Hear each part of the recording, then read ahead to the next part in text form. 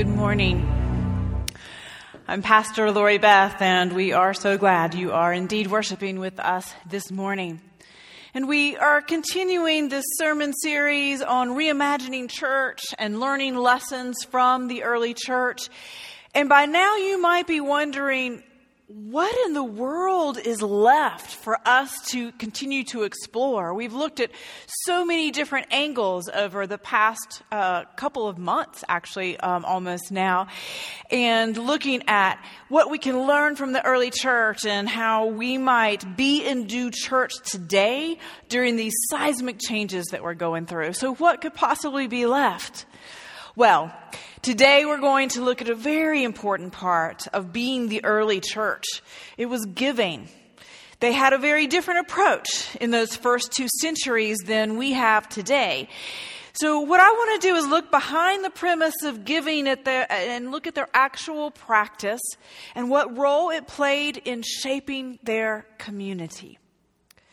So our title today is All Things Held in Common. And as we prepare to look backwards at what that meant in those first couple of centuries, I keep wondering, well, what does holding all things in common look like today? And maybe it's something like this. So at Anchor Baptist Church, the pastor and some of the leaders were trying to figure out how to truly engage and express their commitment to a particular family. It was a small church, but there was a family where, and this may sound familiar, where one of the persons of the couple, for instance, this wife, Pat, was very regular and active in church, but her husband, John, never came. He very disengaged and didn't really have much to do with the church. And so they were praying, the leaders were praying over how might we be able to witness our love and commitment to this family. Well, their opportunity came. Unfortunately, Pat, the wife, shared with the pastor that John had received a recent medical diagnosis, and he was diagnosed with prostate cancer. The good news is that they were going to be able to treat him with surgery, and his prognosis looked great. But the bad news was he would not be able to work for a couple of months as he was healing. And he was a truck driver that hauled logs. And so it was a rough ride, and there was just no way he would be able to ride in his truck over many, many hours during the day, during that time of recovery. And so Pat was distraught about what would happen. Well, the pastor gathered the leaders together to pray, okay, what can we do in this situation? And to make some decisions. And the leader, like the lay leader of the church, said, okay, and he was a truck driver himself, so he had a great deal of empathy knowing that John was paid by the mile. So if he was not able to drive, he was not going to receive that family wouldn't receive a paycheck during that time of recovery. And so as the leaders gathered together to figure out how they could pitch in and help, that lay leader said, okay, how much can everyone give?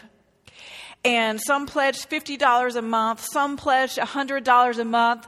One family said, we will take care of the groceries each week. Another family said, we'll do the utilities no matter what those cost. We'll cover them during this time of recovery. And so before long, they had everything covered. Beginning immediately, the church family circled this family. They paid the bills on time. Every week there was a bag of groceries on the porch. Some of the church members came and took care of the lawn during this time of recovery. Anything that they needed, all of those needs were cared for and were addressed. Well, you can imagine that since that recovery time ended, John has a real testimony about this church and how they surrounded his family with care. And that he now is part of that church family, that he comes, that he's engaged, that he has indeed joined and become a church family member himself. And his testimony is that this church's tireless care for his family in this incredible time of need showed him that they didn't just want another warm body in the seats or another person to donate money for the offering plate. that instead they were committed to sharing their lives and their resources with Him unconditionally. Yes, I imagine that all things held in common this day and time looks a little bit like that. So let's take a look at how the early church did it.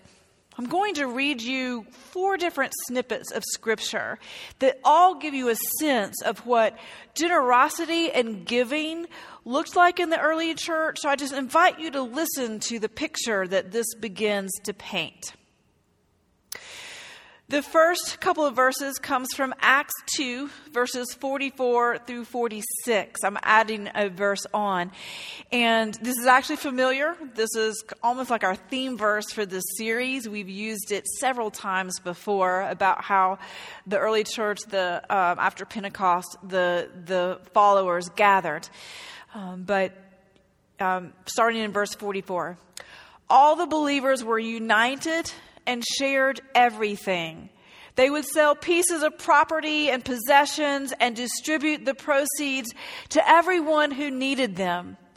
Every day they met together in the temple and they ate in their homes and they shared food with gladness and simplicity.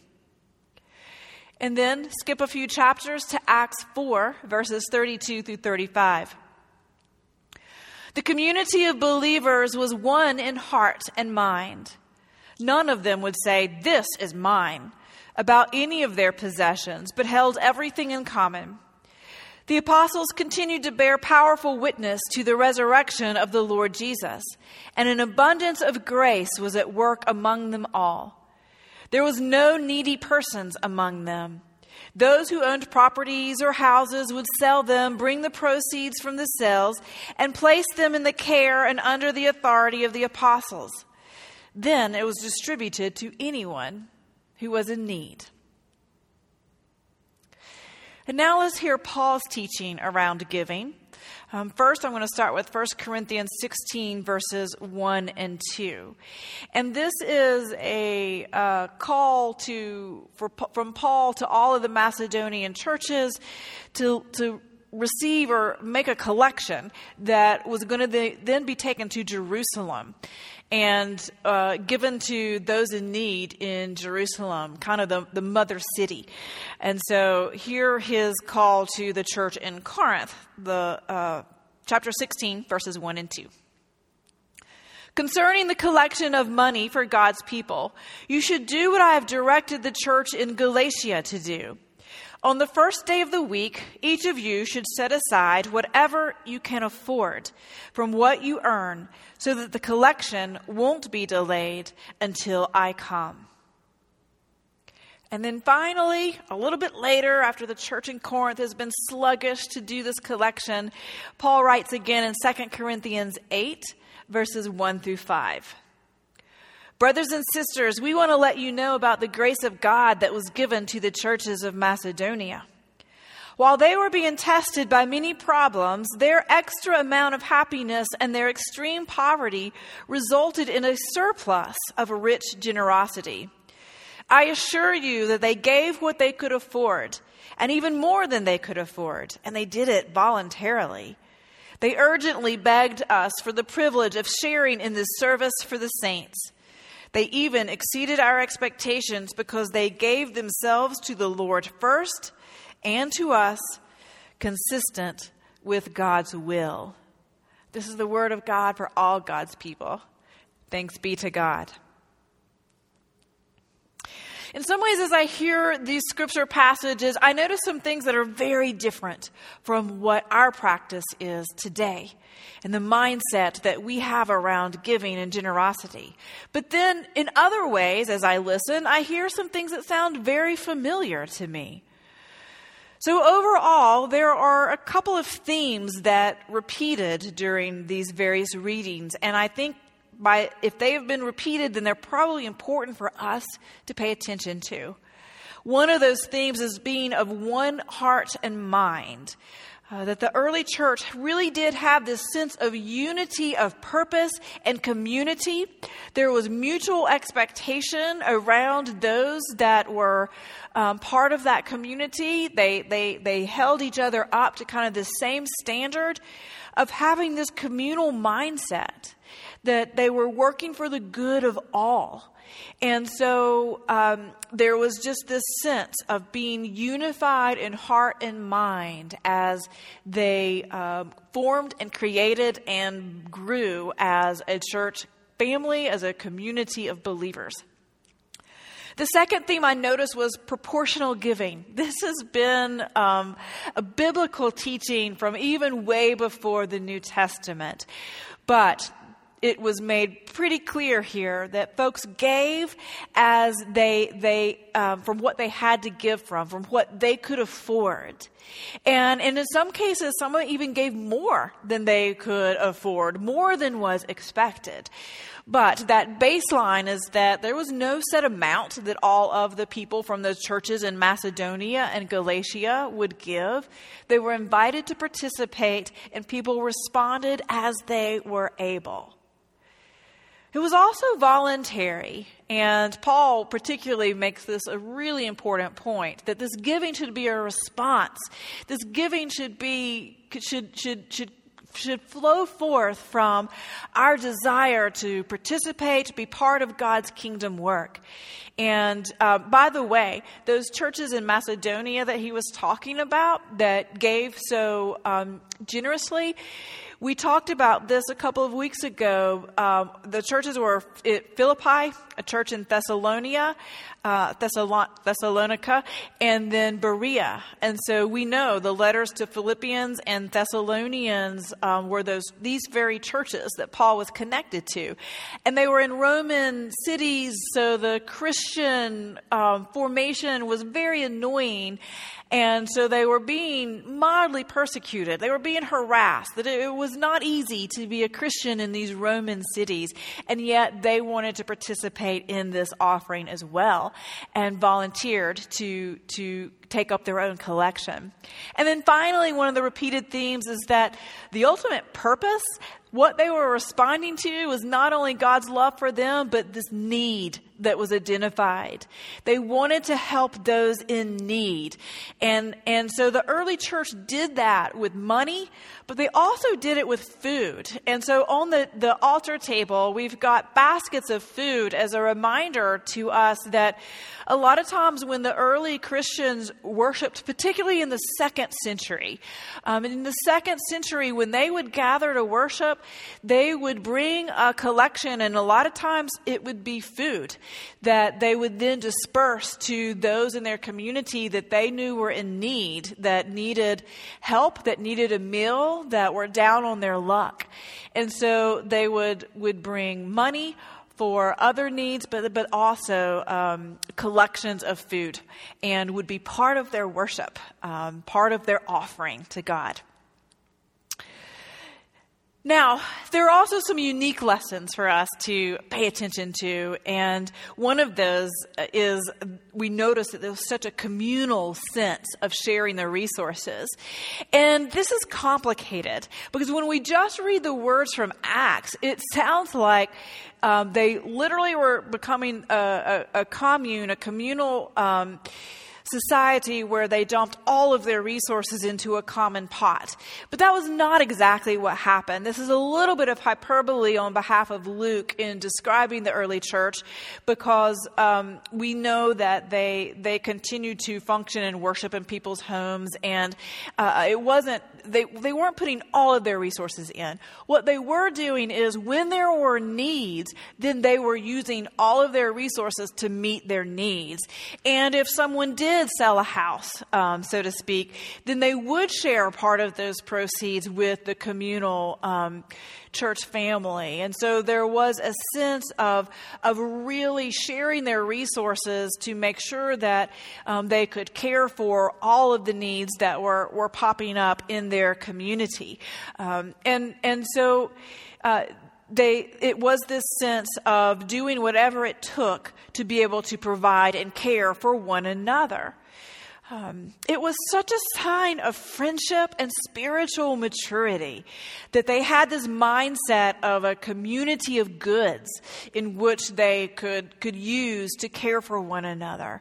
And it was as if they looked at one another as soulmates, this deep connection that sharing their resources and caring for one another in tangible ways and not just in and through prayer, it deeply connected that transcended this sense of my physical property, your physical property, our material stuff. It just took on a different sense of value and meaning of not only of the material items, but of the relationships they had within those communities that were forming. And to think of what we own as common property now, even as I'm describing that, we're like, this is completely foreign to how our mind, how our culture, how our instincts even work today. It sounds like a commune kind of value set, and that has a very negative implication to us, and is not sustainable. It's not an economic system that is sustainable. We also wrestle with this mindset today of looking out for self first, that we've got to preserve and care for ourselves and make sure our needs are met, not only for today, but in the long time future to come. We're fiercely independent. And sometimes many of us don't want the help of the community. Like, we have a hard time receiving, even asking for assistance of any kind. And so this self-emptying seems foreign to us, if we're being honest. And I just wonder, what would it look like if we surrendered our control and trusted God to use some of these resources that we have power over for God's greater purposes? What would it feel like? What would it look like if we could be a bit more self-emptying with these gifts that God has already given to us? I think another unique lesson that we can glean from these scriptures is maybe even the answer to the question that I just asked. It is this opportunity to be an agent of grace. Paul particularly framed generosity from the Christian perspective as an opportunity to be an agent of grace on behalf of Jesus Christ. That when we first of all have to recognize that all that God has done in our lives, and to be thankful for that. All that God has given us, all that God has entrusted to us, and to just be thankful for whatever that is. And then to be able to see how we might be able to channel what has been done for us, what has been given to us, to others. How can we be that vessel? How can we be that channel of grace? That grace now comes through or comes into the world, finding expression through people, through you and through me, in all kinds of ways, but particularly through generous giving. Giving is a very tangible instrument of grace in the lives of others. Think about the impact of Anchor Baptist Church on John and Pat's life. He experienced a tangible grace at the hands of that church through both service and financial resources. A third unique lesson is that giving isn't always done out of abundance. It is an incorrect, a false mindset if we think that only the rich people are called to give. Yes, people who are well-resourced have much more to be responsible for, and they have much more responsibility for how they use those gifts and how they share and care for one another through those resources. But we know, if we've read Scripture, we know some of the most generous people in the Bible had very little to give, in fact. But their hearts were moved, and their willingness to share out of what they had was powerful. And Paul makes a point that part of this giving, maybe even particularly from those of us that are not wealthy with deep pockets, comes from a discipline in which Paul encouraged them and us to set aside a little each week. That can be a much easier way to be generous than trying to do a lump sum at one time, when that may scare us, because again, we go back to that sense of, I've got to take care of myself and those that are dependent on me, not only for today, but for a long time in the future. But as Paul said, if we set aside a little bit each week out of what we have to give, then let that be our offering to God. And then finally, biblical giving comes from a place of building up the community and a desire to help those in need. That over and over and over, that's why we as Christians are called to give, to build up the community, to strengthen the community so it can be a powerful witness and presence in the world, and to help those that are in need. And giving to the church, we can see as a place where we can accomplish both of those things simultaneously. So I began to look around this week for examples of giving that reminded me of this early church mindset of generosity, of sharing with others, so that no one was in need. And this building up of the community in this process of sharing and giving. And I found two interesting examples that actually grew out of our pandemic circumstances. And maybe you heard of these, but you remember back in the early days of this pandemic, what could we not find any of in those first couple of weeks? It was toilet tissue. That's what we all did a run on. And people began to hoard the toilet tissue. And it was really stressful because there were folks who would go from store to store to store to store and couldn't find any. Well, after reading about these stories of people hoarding the necessity like toilet tissue, a 33-year-old physical therapist in San Diego got an idea. He simply took to the streets with a cardboard sign that said, "Share your toilet paper." And he stood at a busy street. His name was Johnny Blue. He stood at a busy street, and before you know it, it took a little while, but before you know it, when people knew where he was going to be, he was at the same place every day. Folks began to drop some toilet tissue by, and folks began to swing by when they were desperate to see if he had any to give. And his mindset was, it just inspired me to remind people that, listen, if you have a lot of something, that probably means there are people who probably don't have very much of it because you took it all. So sharing is probably a good thing to keep in mind. And he said that the response was really enthusiastic, and that it was such a blessing when the person would come by so desperate and say, "Hey, do you have any to share?" when someone would have come by just previously and handed him a couple of rolls, and he would just give them. He was like a bank of toilet tissue. I think people want a sense of community, Blue said. When things are really challenging, people are looking to band together and be unified. It feels like I kind of struck on a common theme where people were thinking, why are people hoarding toilet paper? It's a simple thing, but it's something that's really tangible and really affects people's lives. And when people saw my sign, it really resonated with them. In times of crisis, when others are tempted to hoard, God's people have an opportunity to build community by sharing basic needs with those around them.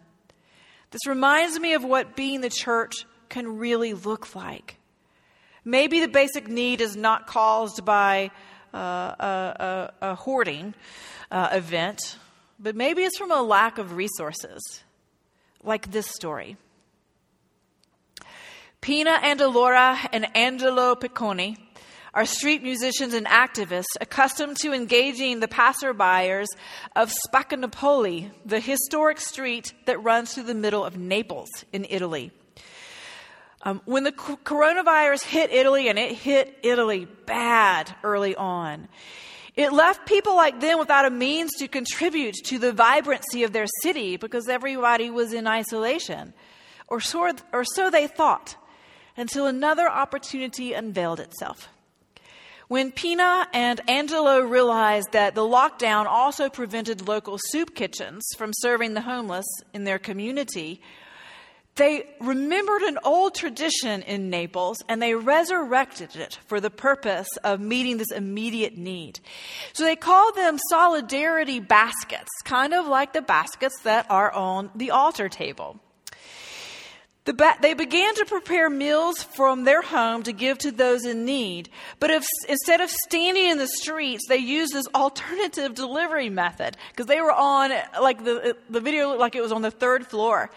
And they would lower with a rope these baskets of food to their homeless neighbors, the community that came needing food. And then they would hoist it back up. Well, then they began to grow the idea because there were people that wanted to participate in this ministry that they started. So they would leave the baskets down, lowered, and they put a sign on there that said, those who can, put something in. Those who can't, help yourself. And before long, neighbors, when they would go grocery shopping, would put some groceries in the baskets and would help contribute to Pina and Angelo's ministry of preparing these meals. But the baskets helped to spur a reawakening of generosity in that city. Not only did citizens contribute food to the baskets, but their reach ended up going beyond Naples. They were contacted by a cheese artisan who wanted to ship some of his Parmesan to the couple so they could include it in their food preparation and their food baskets. And the hope was from Angelo that this wave of generosity would continue because the need would not go away soon. He said, this crisis will be long, and artists like us have to pay rent and bills, and many people depend on our assistance. What a beautiful, beautiful example of the community sharing out of their means, out of their abundance, in order to be agents of grace so that no one was in need in their community. So let me sum this up for us today. The message here is not new. It's not. You've heard this before. But it's one that I think, because of our human nature, needs to be repeated. We need to be reminded. In times of crisis, when we are facing an unsure future, our human nature causes us to tend towards hoarding, to operate out of scarcity, to pull back our resources in order to take care of ourselves and those who are dependent on us. And we all have a tendency to respond in this way. And the truth is, if everyone did or does respond in that way, then we might need to respond in that way in kind, because there's nothing being shared. It's everyone for themselves. But if you want to be an agent of grace, if you want to respond biblically, if you want to live fully into the vision for the church that Jesus had, for this amazing thing that he set in motion and that Paul and the apostles nurtured, then you and I will operate out of a place of abundance. We will trust God's economy, where we share more of our resources with those that are in need. Now more than ever, we have a chance to be a generous community that steps up to the call of those in need, that meets our mission obligations through both Faith Promise and ensures that Boone UMC can fulfill the many, many needs that our church has indeed stepped up to faithfully, historically, to meet. that we can share with one another in a way that no one has an unmet need. Let's never lose sight of that vision, that hope for the future, for the present. That we are of one heart and mind, being an agent of grace to others because Christ showed grace to us.